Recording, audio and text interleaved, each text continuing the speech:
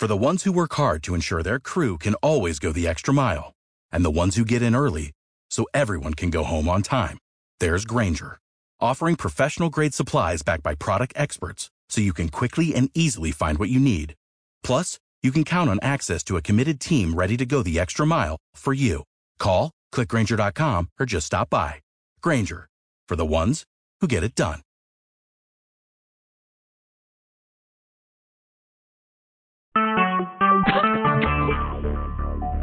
Talk shoes. Recorded live. Hello and welcome again to Restoring America. It's March the 8th, 2015, and today I would like to kind of finish up what I'm going to be reading from the Grand Design Exposed, which is it covers a lot of history that has been suppressed, and I would encourage you to go back. It shows you the basically the history, the conflict between the Protestants and the Catholic, and the Catholics never did stop trying to take control, to get back in control of England, to try to get back in control, or to try to gain control in America. And this is one of the things that really has been suppressed in our history, the way our history is taught to us in the public school systems. The mainstream teaches it to us because the Catholics have become so influential in Washington, D.C., and this goes all the way back. The point of what I've been reading to you, I just wanted to go back and give you an alternative view. This is, as we talked about on the show, Lori was on, and as we talked about, this is not the only view of early American history, the Revolution, but it is one that you should consider.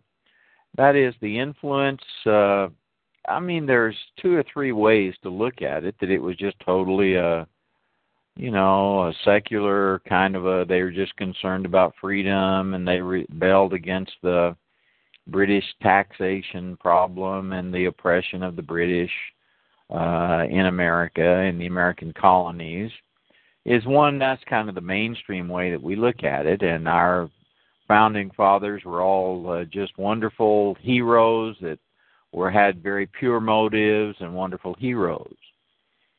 Another way to look at it is that it was a Christian endeavor from the start, that America was a Christian endeavor. The Puritans, the Pilgrims, the Puritans came to America, Anglicans came to America, Scottish Covenanters came to America, and by the 1750s or so or more, the vast majority of people in America were Protestant Christians. Dedicated, many of them very dedicated Protestant Christians, certainly not all of them. Not everyone that claims to be a Christian or goes to church is really a dedicated person, but they claim to be, and many of them were very dedicated. The Puritans, the Scotch-Irish Covenanters, the Presbyterians that came and because of the persecution in Scotland and Ireland, came to America by the thousands, and they were, at the time of the Revolution, were one-third of the population in America. So that's one that has also been, they certainly don't want you to understand the true influence of Christianity in the founding of America. This is one thing they don't want you to know. And to discover some of that, I would encourage you to go back and read some books by Peter Marshall. The Light and the Glory, From Sea to Shining Sea, I believe, is the second one. And he has 3 volumes that I would encourage you to read that gives you that angle. And I'm sure a lot of what he says is true. He may not cover the angle that we're talking about in this book, the Catholic angle, which is also there. It's also in the mix there that you need to keep and understand. And the Catholic angle has become more and more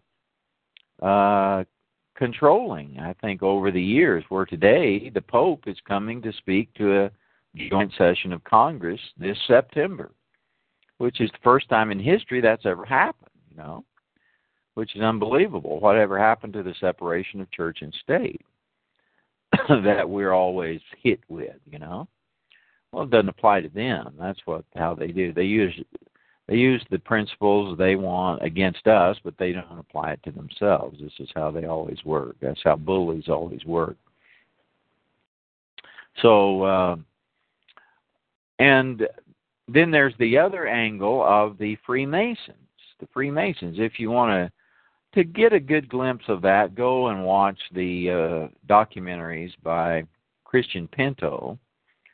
I think one of them, The Hidden Faith of the Founding Fathers, is one. Just The Secret History of the Founding of America, something like that. He traces the influence of Francis Bacon and the Rosicrucians, the Freemasons in America, and you can find information about that angle.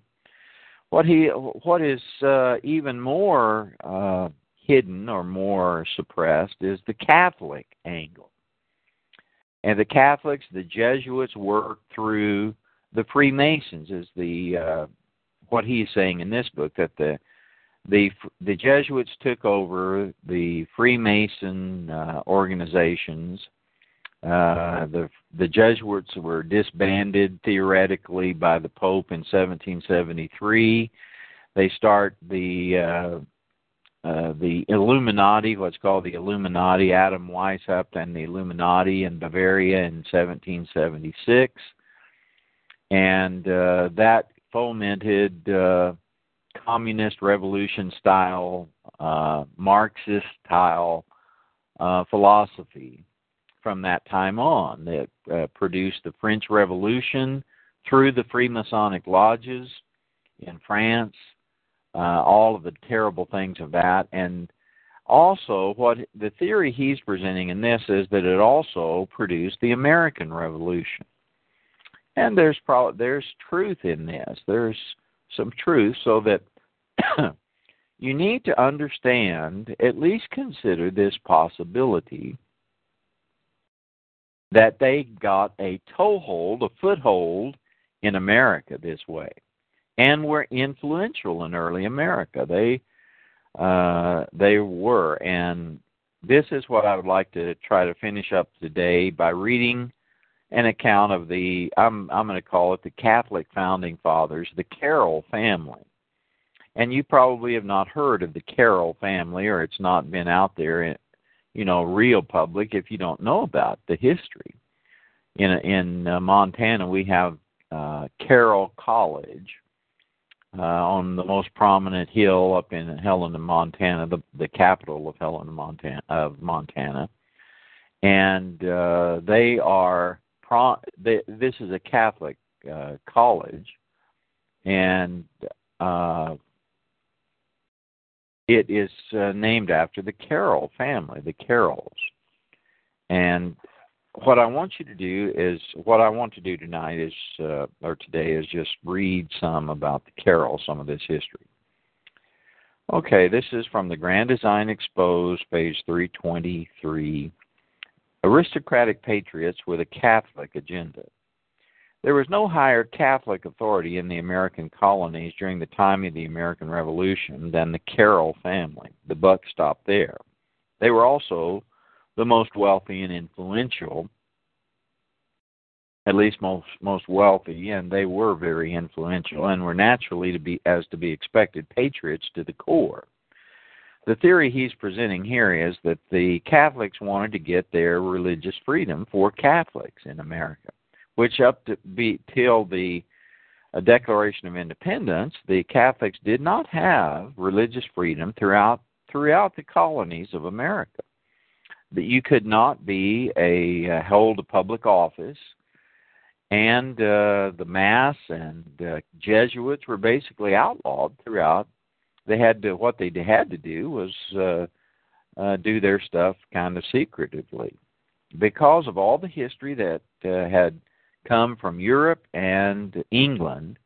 That was still a very raw wound that people in America, the Protestants in America, knew very personally.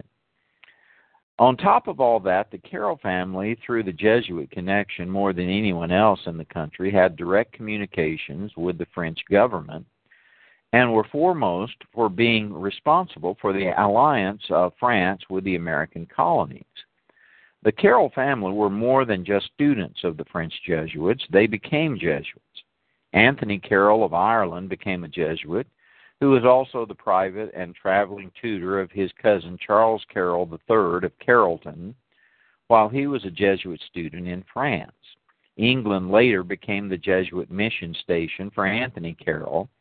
James Carroll was also from Ireland, who after becoming a Jesuit became a missionary for Maryland in 1749. So this is just 25 years before the Revolutionary time, where he remained until his death at Newtown in 1756 at the age of 39. These two Jesuit Carrolls were nephews of a James Carroll in Maryland. And remember, the Maryland colony was Catholic. It was begun as a Catholic beachhead in the early American colonies, who, when he had died, left them an inheritance that set off such an agitation in Maryland in 1750 and many subsequent years. Charles Carroll II was embroiled in a legal controversy as one of their acting executors. John Ashton, the nephew of Anthony Carroll, was another family member who became a Jesuit missionary for Maryland till his death in 1815. So they're working all during this time. The most famous of all the Maryland Jesuits was John Carroll, who became the founder of the American Catholic hierarchy. The picture that must be borne in mind and fully understood is that the Carroll family was much more than just some average close-knit family, and even more than some fraternal brotherhood. The Carroll family were descendants of Irish kings, and by being born into this exalted and exclusive circle of nobility, it made them proud, very proud indeed, of their Irish heritage. Aristocracy then married aristocracy as they mingled their blood and fortunes together to perpetuate their exclusiveness, their power. Names like Calvert, Arundel, Carroll, Brent, Neal, Sewell, Brooke, Diggs, and Darnall were mostly all blood-related in some way or another, and all became a part of that exclusive, charmed, aristocratic circle. But what fervently bonded them together was not only that they were Irish and English and American aristocrats, but they were also Roman Catholic. Not just passive Roman Catholics, but Catholics that actively seethed with grievance against Protestant England. What rankled these proud, wealthy, exclusive aristocratic Catholics, so that whenever they met, it was forever what they talked about, what they lived and breathed and plotted and schemed, and each had such deep sympathy for, was that under British Protestant rule they were denied their civil and religious liberties. They reminisced by the bygone days when in both England and Maryland, America, it was their God-given right, natural heritage, that the power of the government was in the hands of the landed aristocracy and they could worship publicly. Forgotten, though, were the butcheries, massacres, and inhuman brutal atrocities committed for their Babylonian religion, Roman Catholicism, by the Pope through the Inquisition for 600 years, that actually literally kill 50 million or more people, that compel sane-minded people to suppress such barbarous acts. So they forgot about that. They suppressed that and wrote that out of history. And this is what they've done today. How many today have read Fox's Book of Martyrs? How many today have read of the atrocities of the Inquisition? Not very many of us, because that's just been omitted deliberately. And so they hit upon a theme that stuck, a theme that bonded them together in great sympathy. Every Roman Catholic who despised and detested being restricted in their true religion, according to them, by commoner, poor Protestants, who were nothing more to them than sects and heretic dogs, liberty, liberty in all things became their theme and rallying cry for the great work, the grand design that would separate the American colonies from the mother country, divide and conquer. So, defying British law, Catholic parents sent their children to France to be Jesuit educated. That order of priests vowed to exterminate every Protestant off the face of the earth. This is the Jesuit oath. Then, joining themselves together in support of American independence, 15,800 Roman Catholics in Maryland, 7,000 in Pennsylvania, and 1,500 in New York, spurred on by the 19 Jesuits in Maryland and Pennsylvania at the time, along with the Freemasons and ignorant Protestants, all chiming in together, singing the battle cry theme song chorus of liberty. Liberty in all things, free from the oppressions and the tyranny of stepmother England. What about the Pope in the Roman Catholic Church? That's kind of omitted, isn't it, in all that history of liberty. The three most prominent active men in the Maryland Carroll family supporting American independence were Charles Carroll III of Carrollton and his two cousins, who were brothers, John and Daniel Carroll. It's a pretty good chance you haven't heard of these men. I hadn't heard of these men till about a year and a half or 2 years ago. Their vigorous, active role that they played in the American Revolution has been kept very low-key historically for obvious reasons, so that the Revolution appeared to be a Protestant movement, surely not Catholic. Charles Carroll had been under French Jesuit tutelage for 11 years and away from Maryland for 16, returning home in 1765. He was also educated in the legal system in the city of London for 4 years, as I hope you remember that. Daniel Carroll was also French Jesuit educated, and his brother John became a Jesuit priest, and after 26 years of education, returned to Maryland in 1774, right in the heat of the conflict. John Carroll, the Maryland Jesuit priest, coming home 2 years before America declared its independence, was Rome's man waiting in the wings, like Cardinal William Allen 200 years before him, only this time successful, to triumphantly celebrate Romanism over Protestant England. Charles Carroll, the flaming patriot. John Carroll's Jesuit education had prepared him for the work of expanding the triumphal Roman Catholic spiritual affairs in America. But to procure that triumph, it was to his cousin Charles Carroll of Carrollton that had been Jesuit educated, groomed, and peculiarly fitted to play a part in the American Revolution's political affairs. The broad and thorough educational training that Charles Carroll received, both in France and England, made him the most educated and cultured man in the colonies during the time of the American Revolution. And yet we haven't heard about him. In France, he had met many political dignitaries that as soon as the rebellion began would be such valuable assistants to the American independent cause. One such man was the French Secretary of Foreign Affairs, the Count de Vergennes. I'm not sure how to pronounce these French terms. In England, he learned English constitutional history and law, and attended frequently the sessions of Parliament and heard many of the debates on questions of American colonial policy.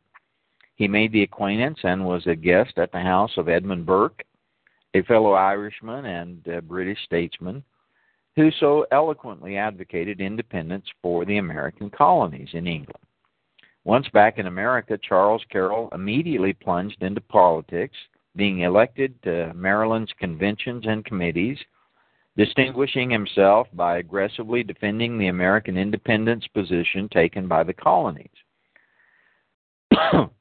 Through his comprehensive education, tremendous wealth, and his ability as a debater and scholar, he exerted much power to sway opinions his way. He gained the reputation to be Maryland's first citizen and established himself, as one author described it, as a flaming patriot. Charles Carroll was a member of the Maryland Convention in 1775, which adopted the Association of the Freemen of Maryland. The association was pledged to an armed resistance to Great Britain. We have already mentioned the Continental Congress appointment of Charles Carroll and his cousin John Carroll as a committee with Samuel Chase of Maryland and Benjamin Franklin to visit Canada to secure the alliance of the Canadians in the support for independence. The committee was clothed with almost absolute power over military affairs in that country, in Canada. Upon returning to Maryland after his trip to Canada, Charles Carroll was chagrined to find that the Tory faction had succeeded in having a resolution adopted that declared a reunion with Great Britain on constitutional principles would most effectively secure the rights and liberties and increase the strength and promote the happiness of the whole empire. Further, the resolution prohibited the Maryland delegates to the Continental Congress favoring any movement for independence. Charles Carroll, and with others who shared his view, set in motion the process to recall the instructions given to the delegates while he was away and reverse them, which in essence was Maryland's Declaration of Independence. This was the work of Charles Carroll, and as a reward he was immediately elected a delegate from Maryland to the Continental Congress.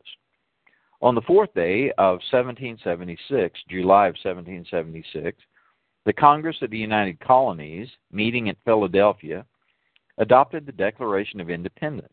Charles Carroll took his seat in Congress July the 18th, and the day after, the Committee of Congress appointed him to the Board of War. That consisted of 5 other members. This board was entrusted with the executive duties of the military departments. It was empowered to forward dispatches from Congress to the armies in the field and to the colonies, to superintend the raising, equipping, and dispatching of the armed forces, and to have charge of all military provisions. It was the War Department of the government. It was not until the 2nd of August, 1776, that the Declaration of Independence was actually signed, and Charles Carroll of Carrollton was among the 56 signers of the Declaration of Independence. Charles Carroll's vigorous involvement supporting the Revolution kept him an extremely busy man. He was forever on committees and back and forth to Maryland and the Continental Congress, right there close.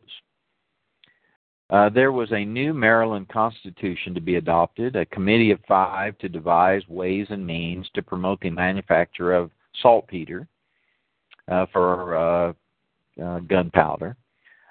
There were constant communications and correspondence to the Commander-in-Chief, George Washington, to France, and to Benjamin Franklin, while he was an American envoy to France, and numerous letters to others.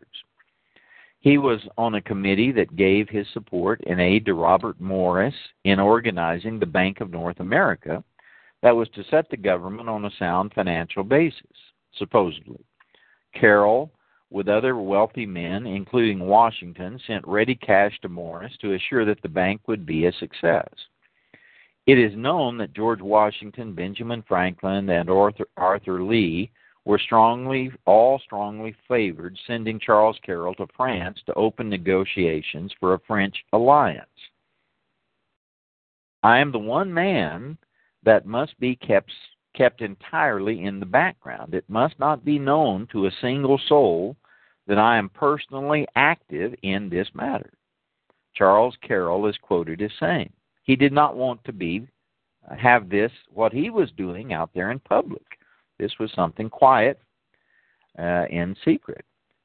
Without Carroll's aid, the alliance could not have been brought about. Charles Carroll was even seriously considered for the presidency after George Washington's first term, if Washington had not have consented to a second term.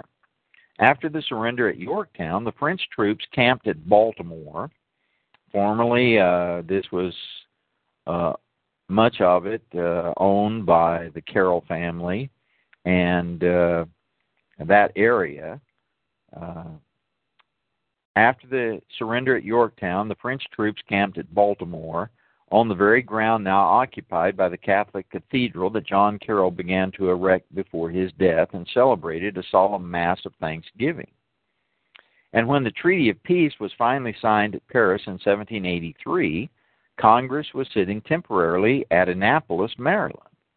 General Washington came there to submit to Congress his resignation as Commander-in-Chief, but for the celebration to commemorate the peace and final victory, festivities were held at Carroll's Green on the Carroll estate. These few examples show us clearly that there was another side to the American Revolution, a shadowy and quiet, but definitely a strong Roman Catholic influence Carroll side. And history has purposely passed it over, like Protestants are in too great a stupor to fathom it. Perhaps as the greatest commendation that could be given for the work of this book is that it might inspire someone else having facilities for a greater research than what this author had to bring to light more valuable information on this vague subject. That is, the Carroll, the Catholic influence in the early American Revolution. However, we have looked at Charles Carroll's role during the American Revolution, but it is Daniel Carroll's role that is surprising, because his is the link that connects it all together. Daniel Carroll, the Catholic Freemason patriot. After the great work of separating themselves and gaining independence from British rule was accomplished, it was now necessary to form a suitable government for the new nation that would provide its citizens the guarantee of civil and religious liberties, which had been the real purpose of the Revolution from the start. At least this is the angle that he's presenting. I don't think that's the purpose of certainly not all of the Revolution, but this is one that he is presenting here, that the Catholics did want to get a foothold in this new government. And I think that's one aspect that you should consider and think about. The Confederation of the United States had served its purpose during the war, but all agreed it had numerous shortcomings. This is the Articles of Confederation. This is another black hole that I personally need to go back and study through a lot more than I did. There were presidents of the United States before George Washington. It was during the time of the Confederation, of the Articles of Confederation. And we need to go back and research and study that. That's one area I just haven't had time to look at, but it's a dark hole there in our history, and the Articles of Confederation would be worthy of our study and our research. The Confederation of the United States had served its purpose during the war, but all agreed, I'm not sure all agreed, this is the problem of putting universal statements out there, but all agreed it had numerous shortcomings. I mean, if you read, there was a bitter debate going on about the Constitution at this time between the Federalists who wanted a centralized government and the Anti-Federalists who wanted powerful colonies at the time. And he just brushes over it. He doesn't mention that. And so on the 25th of May, 1787, the Federal Constitutional Convention was held at Independence Hall in Philadelphia to draft a new constitution, with George Washington chosen to serve as its president. It was recorded, this began the meeting of one of the greatest sessions of wise men in the history of the world. One thing you might not know about is that it was secretive. These sessions of the Constitutional were secretive. Some of the men left over that. If you want to read a very fascinating book about that, read Conspiracy in Philadelphia by Gary North. You can get a free copy, a Kindle copy, one you can read a PDF copy on his website, GaryNorth.com. And he has done a lot of research about the Constitutional Convention and found some glaring things that are very concerning about the Constitutional Convention. at the time. And it's that I've read through that book, and it's very fascinating, interesting history of that. It was recorded. This began the meeting of one of the greatest sessions of wise men in the history of the world. This is, and the Constitution is a great document. It's certainly not divinely inspired, as some people want to convey to us. And two men, Thomas Fitzsimmons of Pennsylvania and Daniel Carroll of Maryland, were among those wise men representing their Roman Catholic constituencies. I think Lori's on. Lori might want to jump in here. You jump in anytime you want to, Lori. I just noticed that you're on here too. You have anything to say so far on what I've been reading? Well, just a comment, Alan. You know, one of the things when I hear, I know Walt used to get in this for the Carrolls, and again, I don't mean to steer anybody away, but we seem to have this that, you know, that this Revolutionary War started in 1776. Yeah. And it had been going on for quite some time before there was a formal declaration. So who signed it, when they signed it's kind of beside the point. The fact is, we were in the 1760s, certainly, and in fact, I was pulling that up while you were sitting reading. In the 1760s, we were having problems. I mean, 1765, the Virginia Resolution, where they refused to reply with a Stamp Act, declaratory acts. I mean, all kinds of things were going on before this in an act of rebellion. So we really already were in a Revolutionary War, per se. We just attribute it to the 1776, like we signed this paper and then the first shots were fired and we were off and running, and that's just not the way of it. So that's exactly right. I think Lexington and Concord, I think, were back in 74, I think, if I'm not mistaken. 75. And one of the things that launched that actually was the preceding year in 74. They were known as the Intolerable Acts. I mean, I don't want to get off on a side, trail. You know, I mean, the Battle of Bunker Hill was 1775.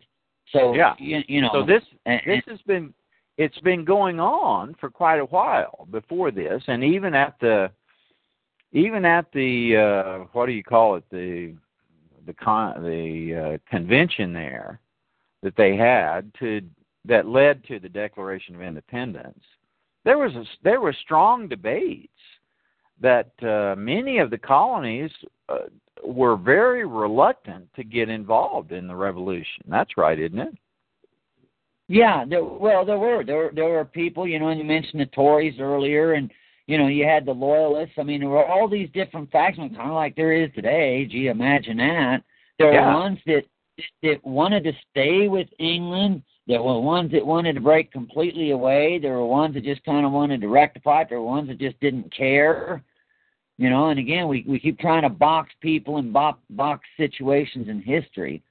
But yeah, there was all kinds of opinions and stuff, floating, and people talking and swaying opinions, and just like today, Yeah, it's easy to look back and I think this book here is guilty of this. He looks back and it's like he makes universal statements, and that's crazy. It's not like that. There are all kinds of feelings and positions that people had about this.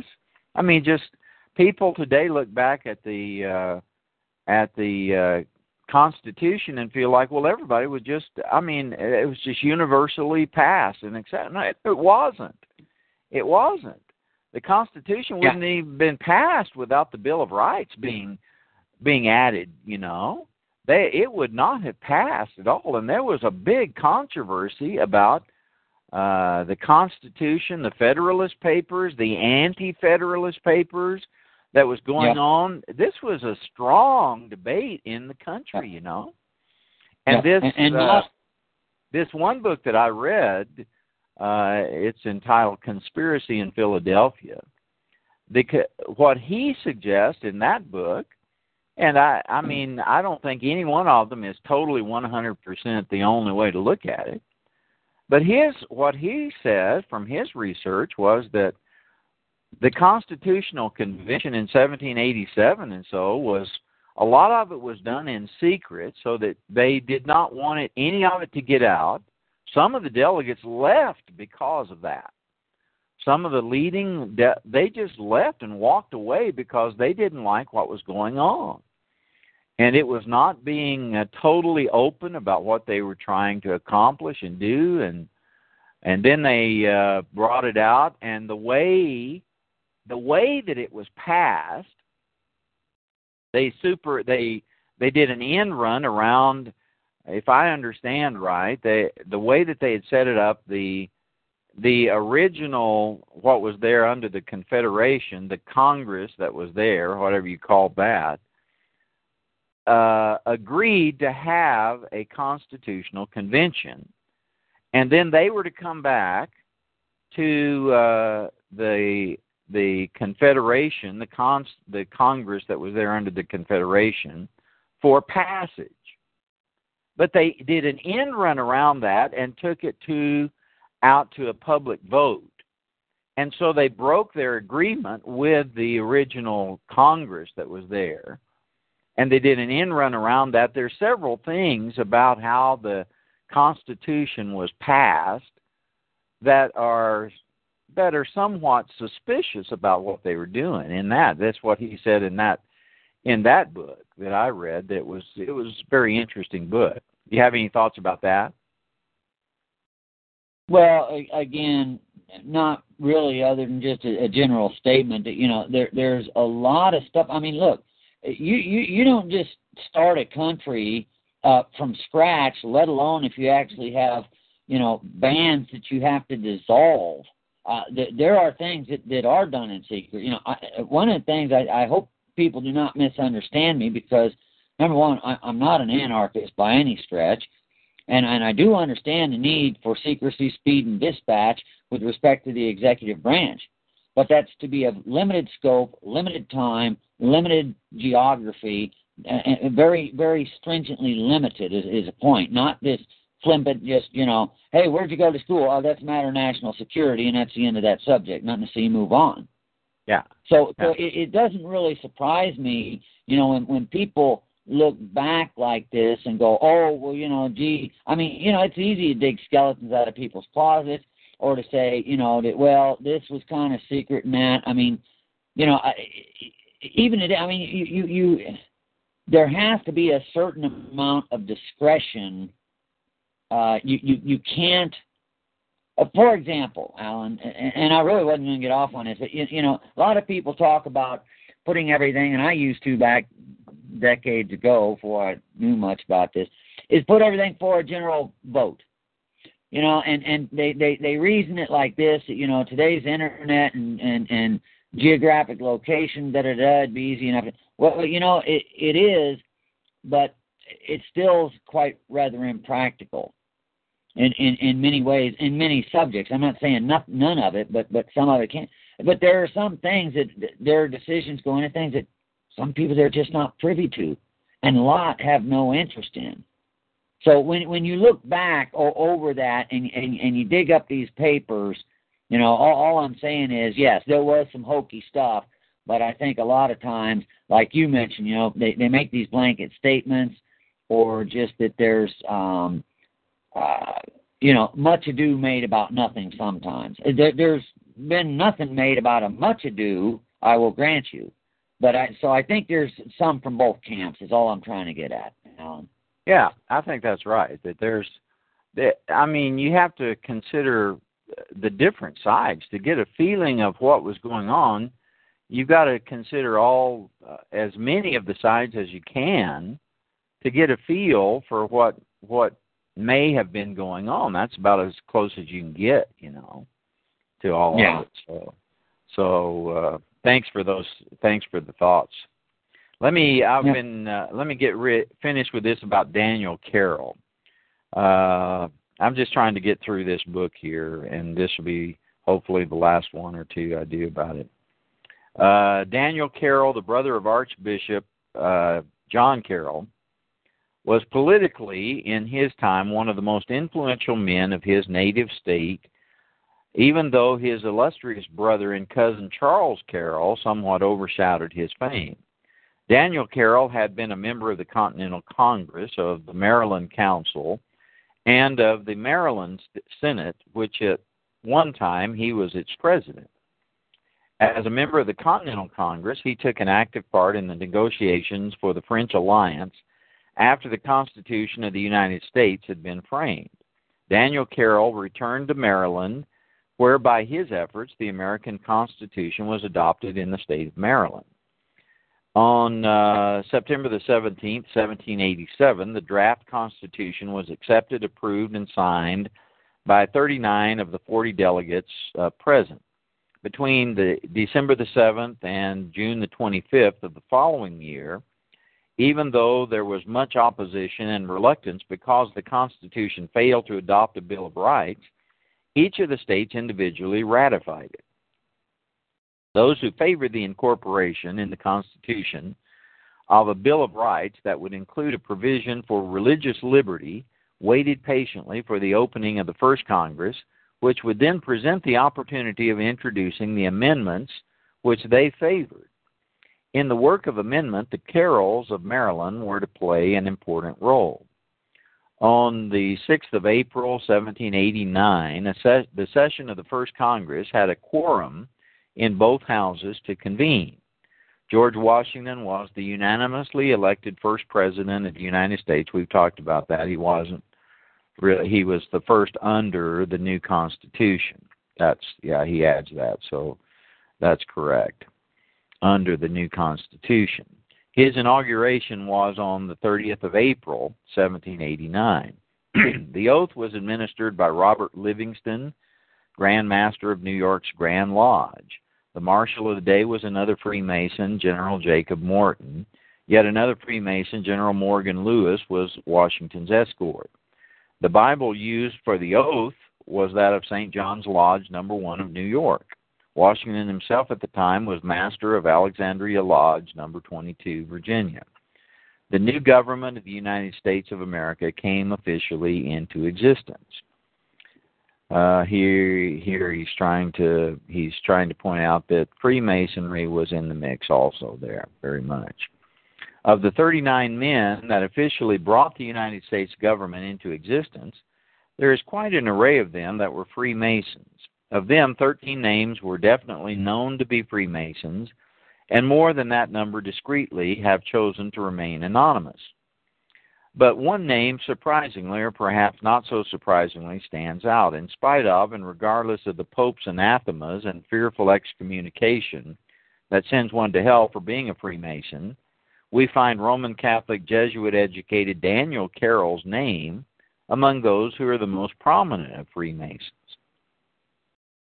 How is it possible that Daniel Carroll, who represented the top echelons of the hierarchy of the Roman Catholic Church in America, whose cousin Charles was the most vocal political spokesman for that church, and his brother John, a Jesuit who founded the new American Roman Catholic Church, can be a Freemason? The answer to that question solves a deeply hidden mystery. However, it was not until August that the matter of religious liberty was brought up for consideration. Charles and Daniel Carroll both were members of the new Congress. Charles Carroll was elected to the Senate and Daniel Carroll to the House. Wherever the contest was to be, whether in the Senate or the House, one of the two Carrolls was sure to be in the arena of action. The end result gave us as the First Amendment to the Constitution, which reads, "Congress shall make no laws respecting an establishment of religion or prohibiting the free exercise thereof." This was a day of great glory for the Carrolls and the Roman Catholic Church they represented. For what he's suggesting here is that this secured freedom of religion for Catholics. This is what he's saying was part of the motive anyway. Protestants, I'm sure, would not look at it like that, but he's suggesting Protestants were deceived about some of this. This was a day of great glory for the Carrolls and the Roman Church they represented. As another phase of the great work was accomplished, it firmly established by federal law liberty for the Church of Rome to function and flourish in North America, in English America. That opened wide the door for good things yet to come for them. In a letter written some years later to George Washington Curtis, the son of George Washington's wife Martha, that he adopted, Charles Carroll said, "When I signed the Declaration of Independence, I had in view not only our independence from England, but the toleration of all sects professing the Christian religion and communicating to them all full rights." It's interesting to say that he had in mind the Christian, at least he mentions the Christian religion, which to him would be Roman Catholicism. But at least he is not Muslim or Druid or whatever, you know. Happily, the wise and salutary measure has taken place for eradicating religious feuds and persecutions and become a useful lesson to all governments. Reflecting as you must on the disabilities, I may truly say, on the prescription of the Roman Catholics in Maryland, you will not be surprised that I had much at heart this grand design founded on mutual charity, the basis of our holy religion, the Catholic religion. So from that statement, Charles Carroll's goal was to secure religious freedom protection for the Roman Catholics. In 1827, in a letter to a Protestant minister, Charles Carroll wrote, "Your sentiments on religious liberty coincide with mine. To obtain religious as well as civil liberty, I entered zealously into the Revolution." So that was his motivation, is what he's saying there. I'm going to stop right there for now. I've got to take a break here, and there's one more section here I wanted to read about this, and I'll end up this book. So, thanks for listening today. Thanks for being on, Lori, and sharing your knowledge and thoughts with us. Thanks very much. And I'll try to be back soon. Thanks a lot. All right. Bye-bye. Bye-bye.